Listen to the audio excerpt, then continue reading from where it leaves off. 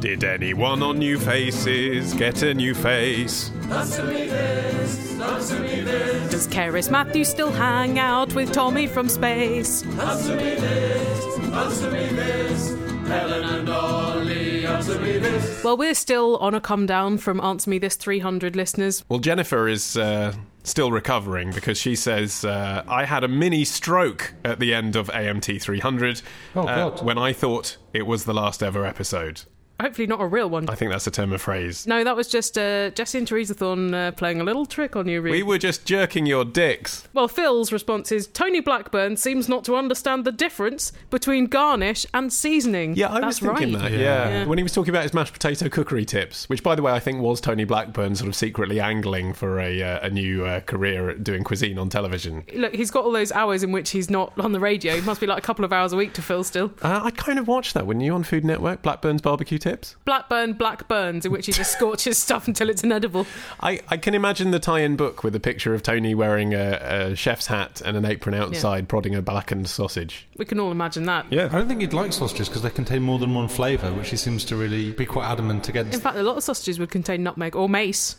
He was really anti-nutmeg, wasn't he? But yeah, seasoning is very different to garnish, and Tony only really addressed seasoning, not garnish, and I think that just goes to show that although we make question answering look effortless, these noobs have a long way to go to be as expert as us. That's right, yeah. You can say a lot of things about Tony Blackburn, but he's certainly not a broadcasting veteran, not by a long stretch. Leo calling from Southern California, responding to where the Dalai Lama stays from episode 299, I can tell you, I once stayed at the Sheraton in downtown Vancouver, British Columbia, and I had a room next to the Dalai Lama. It was an okay room, but it was in a corner. It wasn't a plush room. It wasn't on the top floor. It was all right. And the only reason I know that the Dalai Lama had the room next door is that as I was clumsily going into or out of my room, I bumped into the Dalai Lama and I knocked him onto the ground, and then he apologised to me. Of course he bloody did. I think when you're the Dalai Lama, you're always on. It's a bit like being a Spice Girl in that respect. If he sort of turned around and said, "Watch where you're going, buddy," yeah, exactly. It wouldn't have been very in character, would it? Off-brand. It's important. It's important to keep projecting brand Lama, I think. And also, I'm sure he's had worse than being knocked to the ground in a mid-level hotel. Actually, but it's nice, isn't it, to hear reassuringly that it was, as we predicted in the show, mid-level. Yep. 4 stars, yep. You know, you'd put your gran up there, but you wouldn't necessarily say, head of state kind of place. Yeah, Imelda Marcos, come on in. Exactly. Bizarrely, we had quite a few of you. I suppose it's a testament to the fact that our audience is growing, and thank you for that. But we can apparently talk about where the Dalai Lama stays, and about 4 of you got in touch with various different hotel spots of the Dalai Lama. Of different ranges as well. Yeah, so presumably some of it is going to be geographically dictated whether a Dalai Lama appropriate hotel is available or not. That's right, because we heard from one person that he stayed in a mid-level hotel but in Mayfair, where all the hotels are quite nice. Someone else said he stayed in what effectively sounded like an Airbnb in Reading. But my favourite one is from Damon, who says, back in 2002 I was working near Stanford University in California. One night a friend of mine and I popped into our local Sizzler. That's a national chain of steak and salad bar restaurants, apparently. Sounds sizzly. Yeah.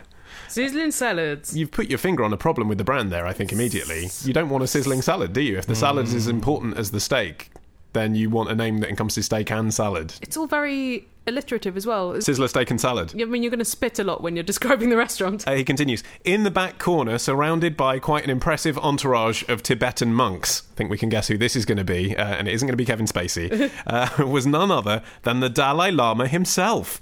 My friend worked up the courage to go and speak with one of the university staffers with them and ask the obvious question, why would you bring one of the most famous world leaders into such a cheap restaurant?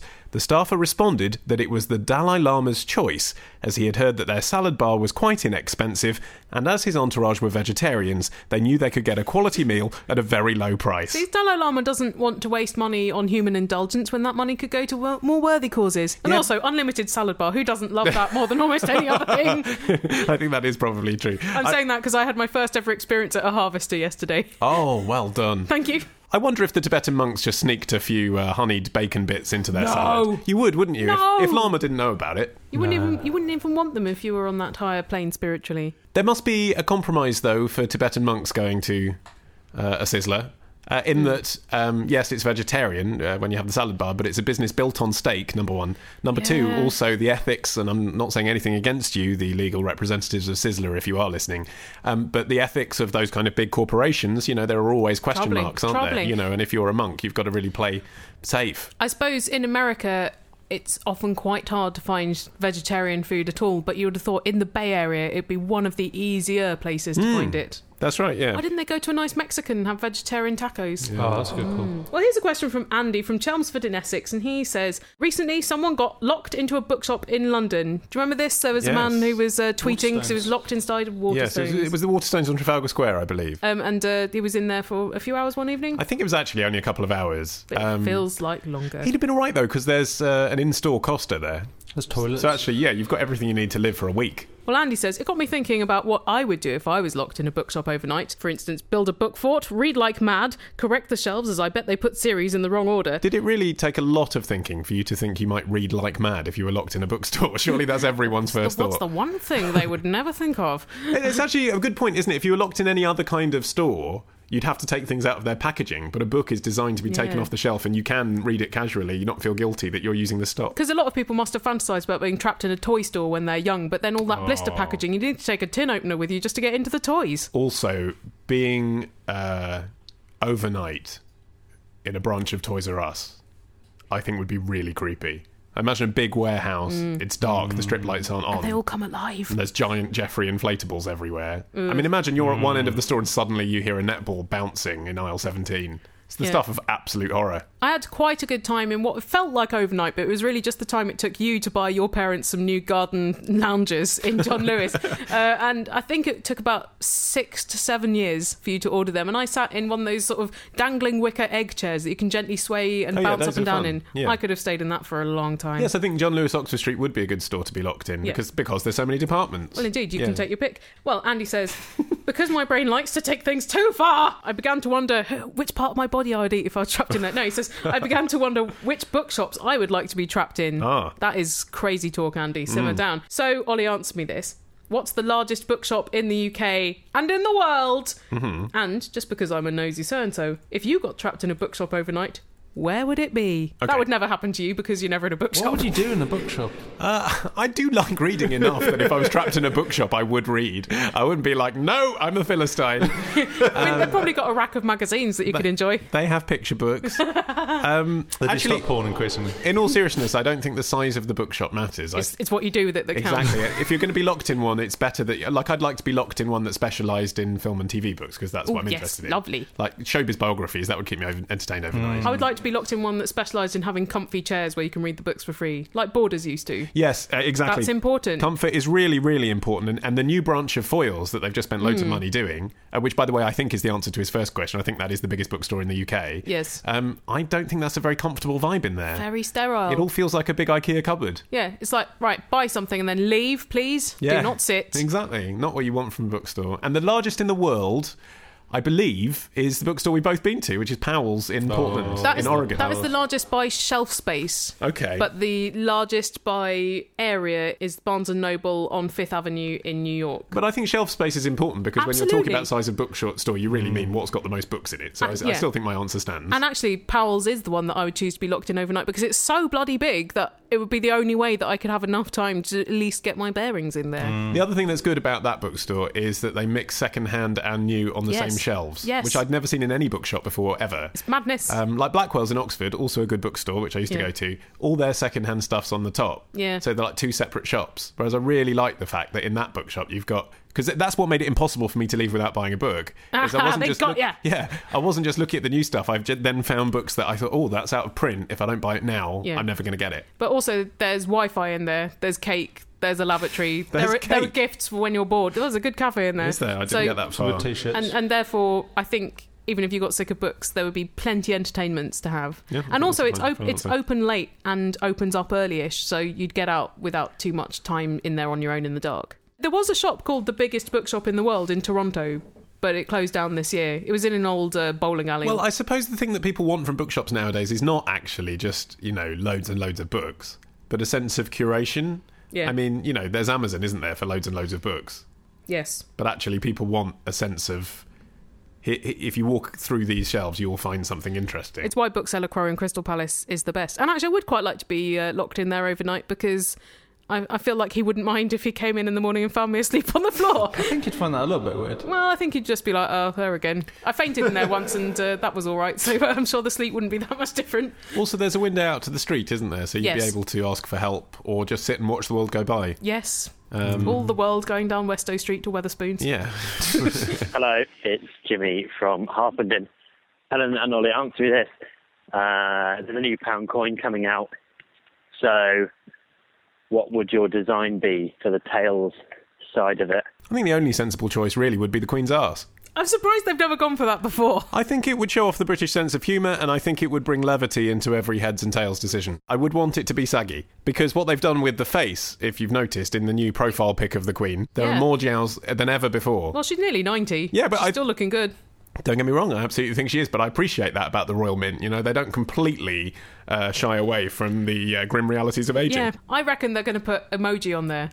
I think they're going to put that one which it's smiling, but it's got big fat tears coming out of its face. Which, whenever someone puts that on a Facebook post, I think they're overreacting to whatever that post was. But my recollection of the backside of a coin is that the tails is a fairly abstract design. I mean, it varies quite a lot. They have thistles, they have feathers. Could you not have some sort of like atoms or buckyballs or things like that? They would look quite nice. What's a buckyball? It's a cage of carbon with 60 atoms. It's a icosahedron.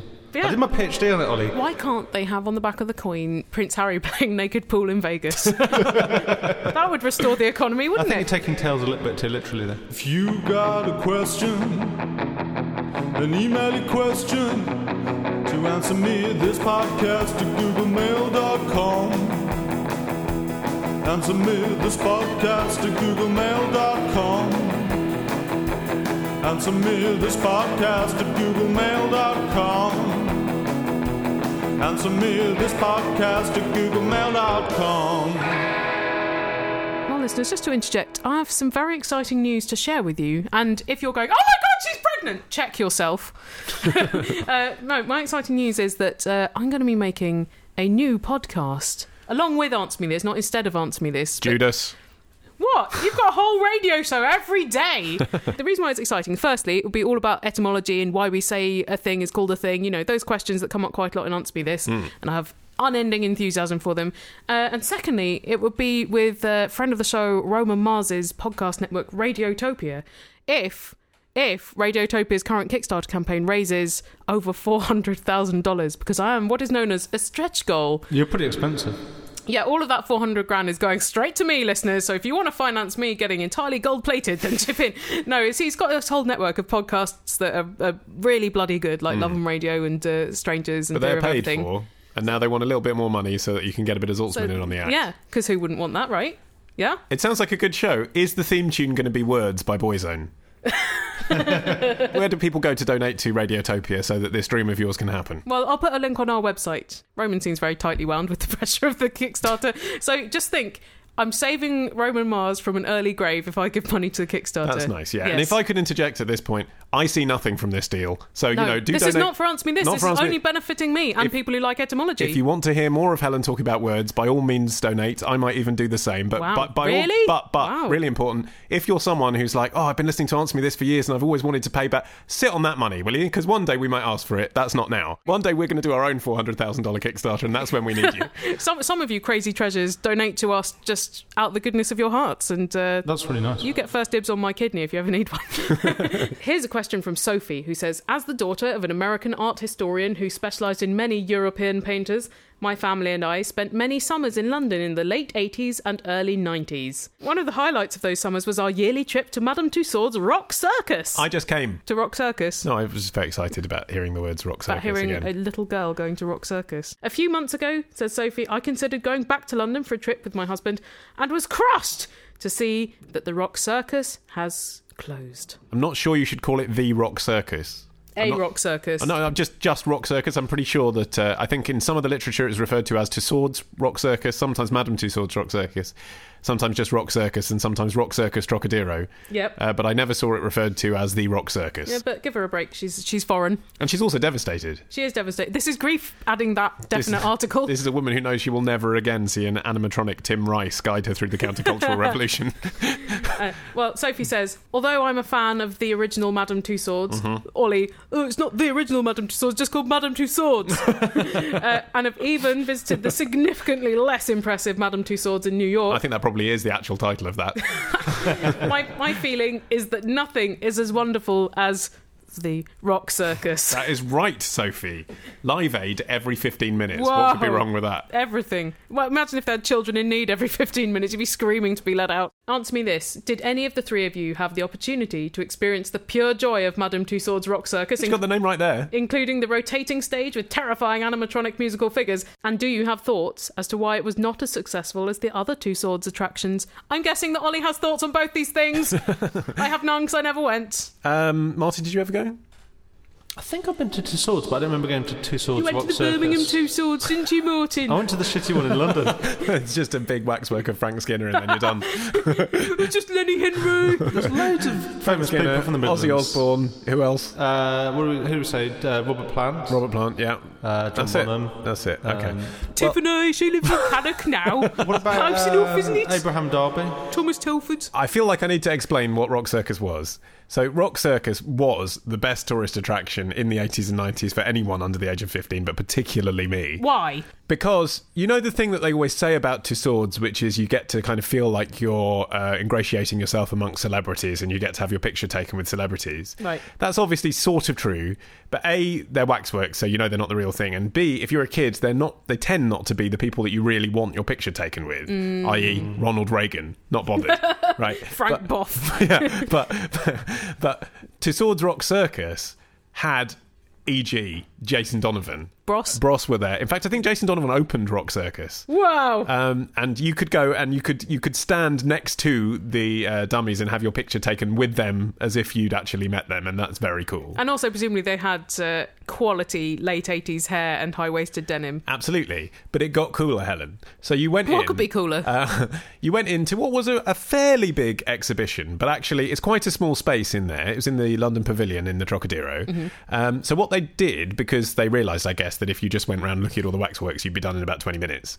The first part of it, you put on infrared headphones. Bear in mind, this is the early 90s. Terribly exciting. Very sophisticated. And the infrared headphones had big aerials coming out of them, so it looked futuristic and cool. Awesome. And you didn't have to talk to your relatives. Awesome. And as you went up to each of the different waxworks, so let's say Billy Idol, you'd walk up to Billy Idol. Billy Idol would start playing in your headphones. All right, Ollie, how are you doing? Yeah, it wasn't personalised. Oh, okay. But it would. I loved it so much. I still remember like what the narrator said. I think it was Paul Gambaccini, and the narrator said, for example, as you went up to Johnny Rotten, he doesn't like you at all. Just remember it so fondly. This didn't happen at all when my mum took me to the Whispering Gallery in St Paul's Cathedral. No, I can imagine not. Although, actually, if you get very close to some of those holy waxworks, I'm sure that you can hear them The big speak. man doesn't like you at all. So anyway, the centrepiece of the early part of the gallery was live, I say live, obviously they're waxworks, but waxworks performing version of Live Aid. From memory, Elton John was playing the piano, and then an animatronic Freddie Mercury came out the inside of the piano and sang to you. Whoa! Wow! And so it was a good kind of 10-minute display. So it was great. So you had some moving waxworks, some stationary waxworks, and as you went up to each one, you learnt about rock music history from the 1950s until to the Jason mid-80s. Donovan. Until Jason Donovan, when music had reached its perfection and would never be surpassed again. You know, I actually met Jason Donovan a few weeks ago. And how rocking was that? It was a bit weird because so Jason Donovan and I were both attending the same charity event. No need to explain. We all know you're firm friends, and he came round for tea. And I felt so weird about that because I thought, wow, it's Jason Donovan and I, and we're on some kind of equal level here. This is insane. That guy's been in Neighbours. Yeah, exactly. And in Kylie. But then, of course, because it was for children, the charity event, when we got there, kids haven't got a clue who either of us are, but certainly no idea who Jason Donovan is. And I suddenly thought, wow, that's so weird that an 8-year-old now has no more idea who Jason Donovan is than who Ollie Mann is. That must smart. For him more than you. Although the parents in the office were fainting at the sight of JD, and they seemed unmoved by me. Probably you. Can't help feeling we're drifting off the point. Indeed. When you finish Rock Circus and you got to what you thought was the end, what 8-year-old Ollie Mann thought was the end and thought would be the exciting bit. You'd already had your picture taken with David Bowie. And nothing could be more exciting than that. You get to the end, you then sit in a theatre. I love to sit, even then. Oh, sitting's brilliant. I loved shows. Yep. Right? With your infrared headphones still on, you then watch a show in a rotating theatre. Wow! Which takes you through 4 different stages of rock music. Thinking about it now, I suppose they were decades. I think it started in the 60s, ended in the 90s. And your guide is an animatronic Tim Rice. Of all the people to choose. So cool. And then it starts and finishes with an animatronic recreation of the cover art of Sgt. Pepper's Lonely Hearts Club Band. Wow. And along the way, you see Bruce Springsteen live, the Eurythmics, with Dave Stewart popping out of Annie Lennox's head. Filth. Wow. She splits down the middle and Dave Stewart comes out the middle. It's like Athena springing forth from Zeus, fully formed. Yeah. Kiss, which actually I was always bored by. And then some 80s stuff. Oh, yeah, Phil Collins doing the drum solo. Amazing. With dry ice and everything. So as Sophie's asking, why would this go wrong when all the shit Madame Tussauds is go right? I've got a horrible feeling that actually they didn't update it soon enough. Well, it's difficult, isn't it, that? Because trends change every few months. Yeah, well, sort of. Although, of course, the history of rock music decade by decade hadn't changed. But I suppose the problem is, whereas I was excited to see Jason Donovan in 1988, by 1999, kids, certainly not. Yes. And they hadn't updated it until then. So only 2 years before it closed did they actually bother putting some money into updating it. And I think by then, if you haven't got the 8-year-olds interested... No, they're not going to go back when they're 10. You're not going to go back. More. Yeah, so I think that was partly it. And also, I guess, some of the people that they were immortalising at the peak of their fame, and obviously Freddie Mercury sadly no longer with us, but some of those people were still around and making hits. So, you know, the dummy they had of Elton John, Michael Jackson, George Michael, Tina Turner, by the 90s would have looked 20 years old and out of date. It's Except not like for a Madame Tina Turner. Tussauds. Well, because she had the same face and continues to have the same face. Same legs, same hair. Maybe. Same dresses. So I think it was that. Gary Glitter was one of the exhibits, so it definitely needed updating. So it was partly that. But also, I don't know, I think maybe they got done by the rents. I mean, nothing in that building ever seems to really work, does it? It always closes after a few years. Turning it into a hotel now, aren't they, the Trocadero? Oh, they've taken so long. Yeah, because no one really wants that, and it must be a pain in the arse to develop it. Anyway, we're getting into building rigs here. But also, do you think that by the early noughties, there was just this idea that maybe celebrities were becoming more accessible anyways? You didn't have to go and stand next to a wax version. I mean, you could see it happening with like celebrity reality shows starting around then. Yes, I suppose also it's odd to say now when you think, you know, that the kids love, I don't know, One Direction and Justin Bieber and they're back into what you might call music again. But if you think about the noughties, actually, maybe that was a decade where songs went straight to number one without much effort and, you know, children had turned their backs on the sort of boy band, girl band formula. So actually, who were they going to Rock Circus to see? Well, you would have gone for Girls Aloud, wouldn't you? I don't know, as an 8-year-old, whether you would have. That's the issue. It's a pickle, isn't it? What do 8-year-olds want out of wax? But you know what? There's all this talk of them rebuilding the Crystal Palace. They don't know what to put in it. Rock Circus. Yeah. It's not a bad idea. It's not a worse idea than whatever they are going to do. I suppose the technology as well felt slightly more dated as the years went on. I don't know. I mean, I was devastated when it was closed because I like the idea that I would one day take my children there, but it's gone. I think just once you've seen Jurassic Park, the idea of going to stand with a load of wax celebrities doesn't seem as exciting. Maybe that's true. You want them raging around in their natural habitat. A lot of you commented that in Answer Me This 300 you very much enjoyed hearing Josie Long answer your questions. For today's intermission we're going to pluck a little bit of Answer Me This episode 84 because way back in 2009 she came and did a whole episode with us. That's right, so it's one of many of our back catalogue that you can buy and support the show by doing so thank you from AnswerMeThisStore.com. If you're a doctor, once your patient dies, are you allowed to play with their tits? Okay, so there's about 3 questions here because the first question is would you want to? Second question is why would you want to? And the third question is you children are never allowed to become doctors. You could get away with it. Yeah. I think probably you take an oath that's kind of anti that kind of thing. I remember thinking that when I was 14 as well. Like, you know, if you thought that. I didn't think I'd really do it, but it's a fantasy. I think when you're that age and you can't really get any action, that you think, well, if someone was asleep, if they didn't know, or like, you know, what if I saw a dead body, then I could have a quick look. They wouldn't know. No one would know. The whole point of fantasy is you're inventing it. You can do whatever you want. Mm-hmm. So in your fantasies, you could sleep with anyone, but you're I'll just happily choose a corpse. So low You'd go, well, I'm not going to go above myself. I won't choose someone to live it because they wouldn't be interested. So, I suppose I can have corpses or dogs. Here's a question from Andrew in San Francisco who says, I've recently moved to America, and as I've been driving around, I've been noticing... I should probably drive on the right like everybody else. I've been noticing those signs that welcome you as you enter different towns. They're nearly always with the current population underneath, sometimes with 3 or 4 visible layers of stickers as the number has been updated. As where it says, anus, population 1,492. Yeah. Speak for yourself, mate. So, Helen, answer me this. How often are the population numbers on these signs updated, and how accurate are they? Well, they're obviously not accurate. They can't be updated every day for every baby that's born and every person that dies. Well, also, it's quite expensive. It's apparently $500 to update them. Is it really? Yes, presumably to get someone out and on a busy road with their stickers. Yeah. Get the stickers printed. How current is census data? They only do that every 10 years. Yeah, so the last census was 2010, but the State Department of Administration issues annual population updates.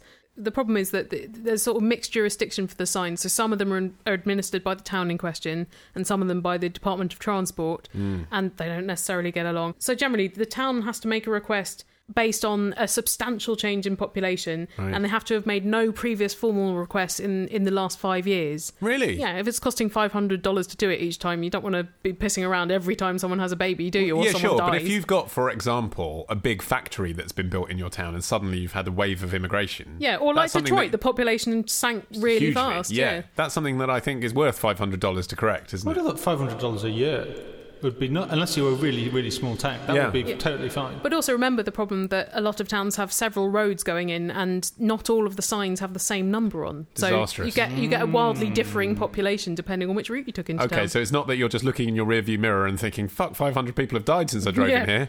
Yeah. It was the apocalypse. Presumably there is a digital solution to this, but, the whole point of these signs, I think, is to evoke a kind of small-town Americana from the days when actually people would, on the Pioneer Trail, go blazing along for miles before they found a place they'd never heard of before, and digital culture doesn't really ring true with that kind of vibe. It's also a facet of big town Americana where they're like, hey, you've not heard of our town, we've got 600,000 inhabitants, so screw you. But I've not seen one with a digital sign that updates constantly. No. I guess it'd be depressing as well, because every time someone died, it would go down by one. Yeah, but they could make it into a fun gamified event. I haven't seen these population signs at nearly every town I've been to in the States, which is loads, given the road trips that we go on. But you do get a lot of signs saying the town's elevation, which sometimes is useful when you're in the mountains, but if it's like 200 feet, it's really an issue. But it's, again, I just think it's a way... Americans really like this idea, that every town has a thing that... civic pride. Like the water tower thing. Like most towns don't need water towers, but even new towns that get built in America have fake water towers. They're fake? Some of them. Wow. Yeah, because it's, madness. Your small town America has a water tower. That's what it has. And also at some point, those water towers are going to become alive like evil tripods and start marching across the country as an evil army. Also, a thing that I've very rarely seen are those signs that you see in films where it's like, you are now leaving Colorado. And there's this enormous billboard. Most of those signs are pretty small and subdued. Some of them are downright ugly. Whereas for you, if there was one that did say you are now leaving Tunbridge Wells, that would be the most exciting carnival-style sign in the world. It'd just be a picture of me flipping the bird out the back of a car. Well, from American roads to a very British one, here's a question from Robbie from Elon in Aberdeenshire, who says, like many proud Brits, I sat and watched the Trooping of the Colour on TV. Ollie, answer me this. Why is the tarmac on the Mall red? Okay, so for people listening perhaps abroad who don't know what the Mall is... Or what Trooping of the Colour is. I think it's just a bizarre ritual involving the Queen's henchmen having a little organised dance. So is it like a horse and soldiers walking about display? The Mall is the road from Buckingham Palace to, I guess, Trafalgar Square-ish, doesn't it? Yeah, and it goes up past St James's Park and the ICA. It is a ceremonial route. Well, that explains why it's so straight and wide. Yeah, it was inspired by lots of other countries. Actually, we didn't really have it as a ceremonial route, believe it or not, until like the 1940s. Did they copy from Paris or something? Yeah, exactly. So other countries had these things where Hitler, for example, where they'd go on big parades and they thought, we've got to get me one of those. So we won the war. Yeah, we need somewhere for marathon runners to go up. Yeah. So the Mall was always there, but they decided to paint it red and make it more of a ceremonial thing, leading right up to Buckingham Palace, painted to... install a sense of national pride and reaffirm the monarchy at the centre of everything after the war. I find my national pride is very much stirred by tarmac. As much as anything, actually. If they hadn't used synthetic iron oxide pigment, Helen, you may not be proud to be British. Just think about that. God damn it. Was it to coincide with when the Queen got in? Yes, more or less. Mm-hmm. And the intention was to mimic a giant red carpet. Makes sense. Right, but it's covered in dead leaves and stuff. Yeah, well, I think if they actually laid out a massive carpet, that would have been felt to be a waste of money after the war. People still on rations. Yeah, and then in the 90s, they probably would have replaced the carpet with wood laminate. Do you know why it's called the Mall? No. Now, this is interesting. It is called the Mall because Charles II liked playing a sort of croquet-like game, Pall Mall, on the Mall. And in tribute to his liking of that game, they decided to rename what is now the Mall, the road by the palace, the Mall, which is a bit like, renaming Mayfair after Mahiki because Prince Harry liked it. Weird, isn't it? In the 90s, I hired a 12-person web team to build and run my websites and realise my tech dream. Then the dot-com bubble burst and I had to drown them in a stream. Why didn't I just sack them? But now, thanks to Squarespace, you can do it alone and build a lovely website for tablet or smartphone. Enjoy it now, cause in 10 years you'll be replaced by a drone. Just like Terminator 3. Thanks very much to Squarespace for supporting this episode of Answer Me This, and I've been having a jolly time using Squarespace 7. Have you? Which is their new interface, so you can see what you're designing as you design it. I wondered why you were in seventh heaven. It's certainly not the seventh circle of Squarespace hell. Oh no.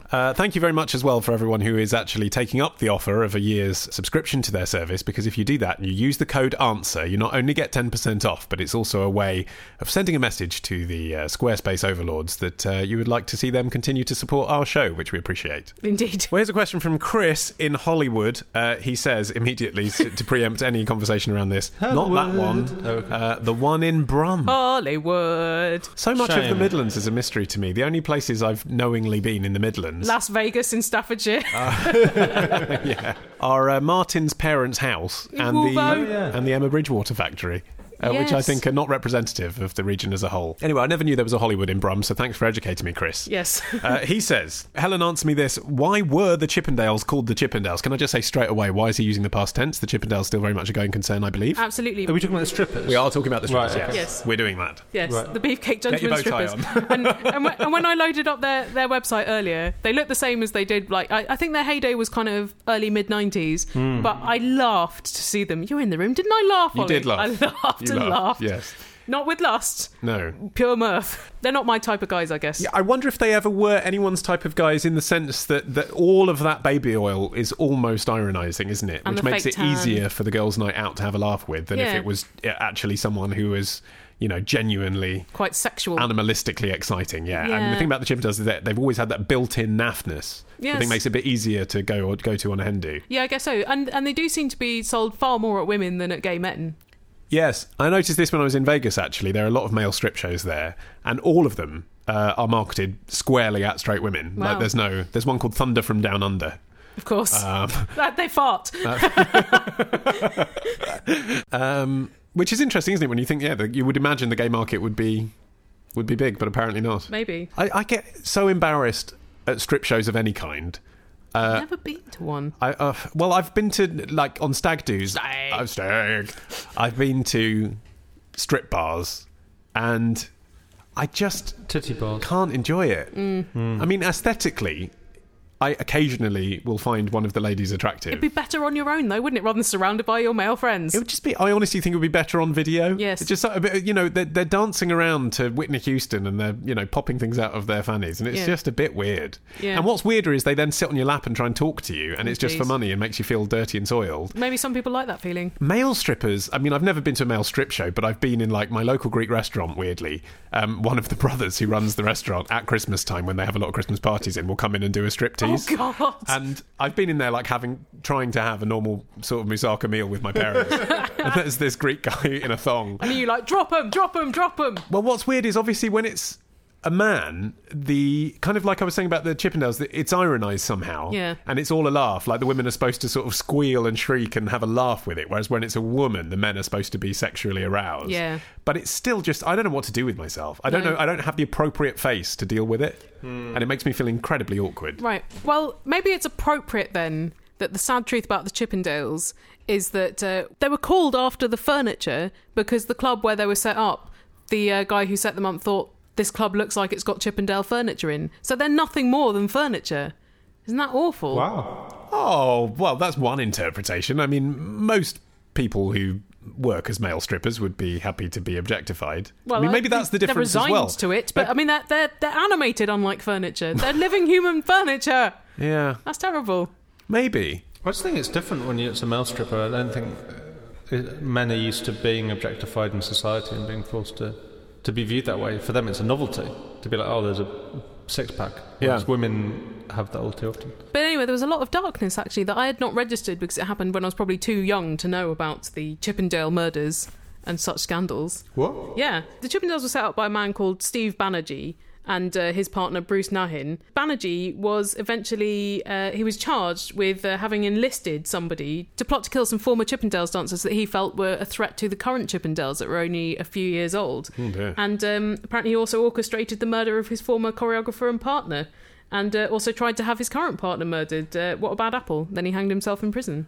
Ooh. So didn't harm the franchise, though. Extraordinary. Not very nice. And also, the idea for the Chippendales in the first place, as a nightclub promotional skit, came from Paul Snyder, who was the man who killed his Playboy Playmate wife, Dorothy Stratton, because she was going to run off with the director, Peter Bogdanovich. Well, this is much death. All goes to show why we should all keep our clothes on. So I think this was a huge scandal in the early 90s, but beyond my ken as a dorky teen in Tunbridge Wells. But maybe that did dent the brand somewhat and make it seem less kind of shiny and fun. And like, hey, ladies, have fun when there's all this murder happening behind the scenes. The other thing that strikes me as quite odd about the Chippendales is their signature outfit is the bow ties and the dress shirt, which actually is the very place you wouldn't expect to see a working class buff kind of car mechanic type thing. You know, basically an Oxford drinks luncheon. I mean, that's the outfit they're wearing, isn't it? Like, what they're playing on actually is beefcake. Yeah. But then they dress up like Boris Johnson. What's that about? What is that tapping into in the female psyche, I wonder? I feel like the absence of the shirt sleeves and front is of critical importance in this equation. Yeah. For Boris Johnson to Chippendale. Well, here's another question about people who are objectified at work. It's from Carl on holiday in Canada. Ollie, answer me this. Is there a minimum cup size you must be in order to work as a waitress at Hooters? Oh, fantastic. I've been waiting 8 years for a question about Hooters. Thanks. Questions about Hooters. I'm just curious, as Hooters is certainly not a place I'd pop into for a burger and nachos. What about chicken wings? Let alone a coffee with a huge pair of tits in my face expecting a tip. After all, girls aren't really my thing. Everyone's always saying that about you, Carl. Carl the gay. We guessed it, Carl, from the font you chose to email us in.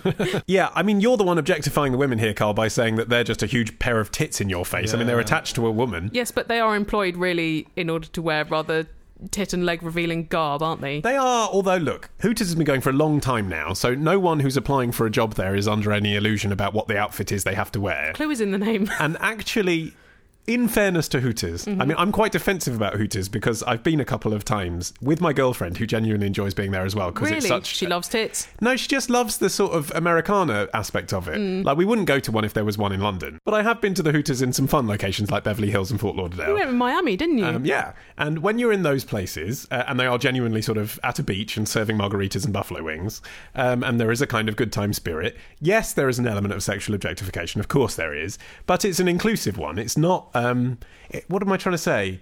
It comes from the... Look... Is it like saucy seaside postcard humour? Yeah, it's somewhere between that and page 3. But what it isn't is pornography. And it definitely isn't a strip bar. Yeah, but you can be titillating without being straightforward pornography. It can still be degrading to women. Yeah, look, there are degrees on a graph, but what I'm just saying is, actually, compared to a lot of the influences in our culture now, you go to Hooters and it actually seems like innocent fun. Right. It's inclusive. There's lots of women there eating and drinking. If you were caught whacking off there, you'd get thrown out. Exactly. There are men working there too. It's just they're not the ones serving you. What are they wearing? They are wearing, of course, a full three-piece suit. And the bow tie. But also, there is a misconception that you need to have big whammers to work there, and you don't. You have to have nice whammers, though, presumably. Actually, no. You just have to be wearing the outfit. Yeah, but you can't be out of shape, can you?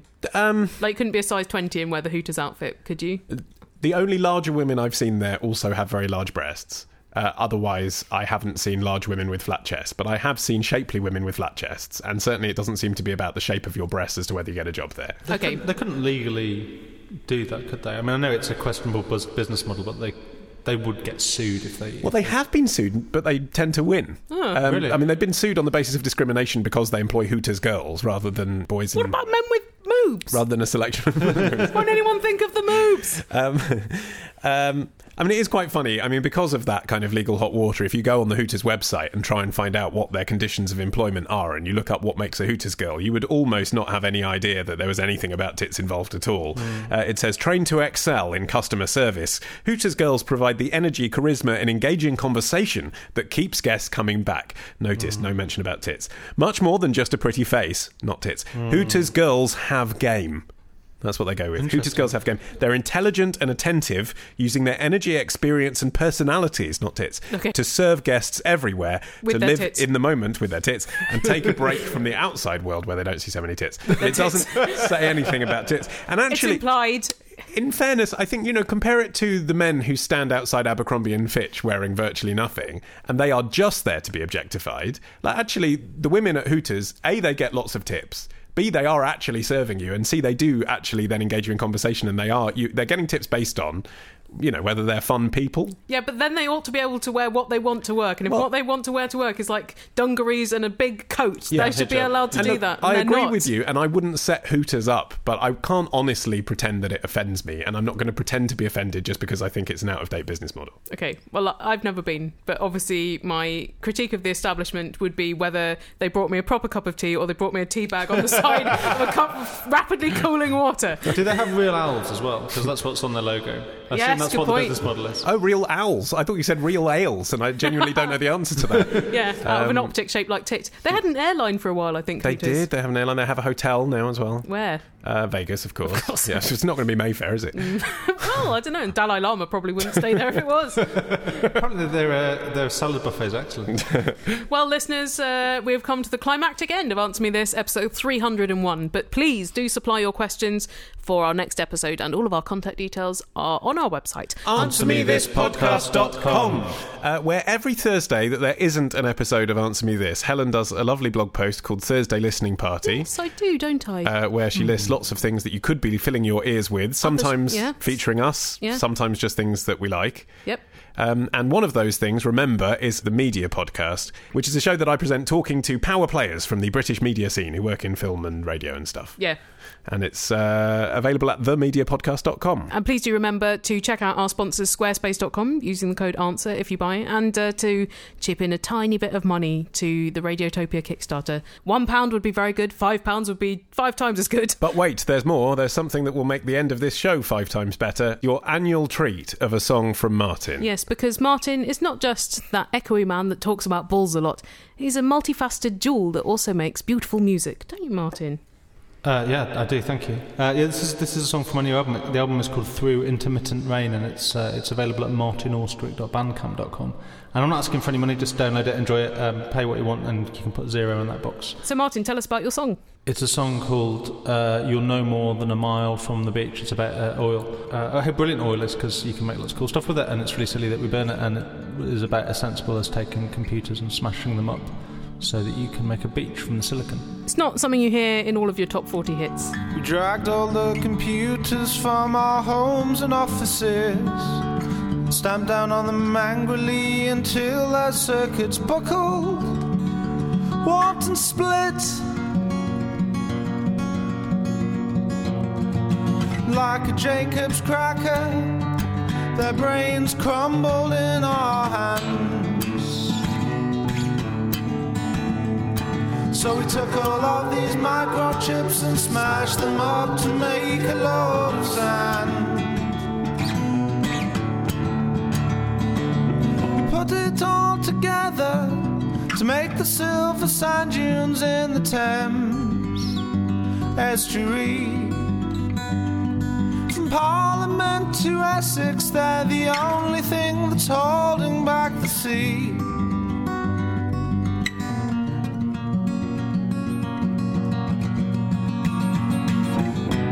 Go there sunbathing, people people do, they come for miles around.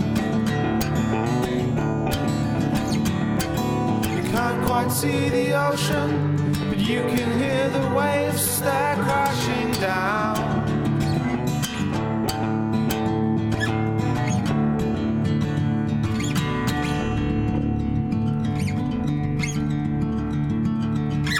We got all of the aspirin and we ground it down to make fake silver linings for artificial clouds, to spruce up gala openings of large sporting events where the thousands congregate to shout inside a tent and cry.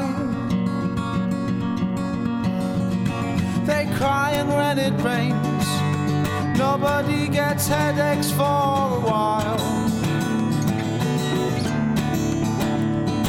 So sports are very popular, 'cause everyone has headaches all of the time. All the fiber optics were melted down to make a giant martini glass.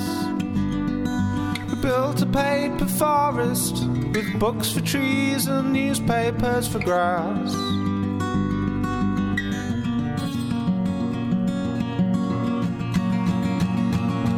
People walk among the inky leaves that once upon a time were words.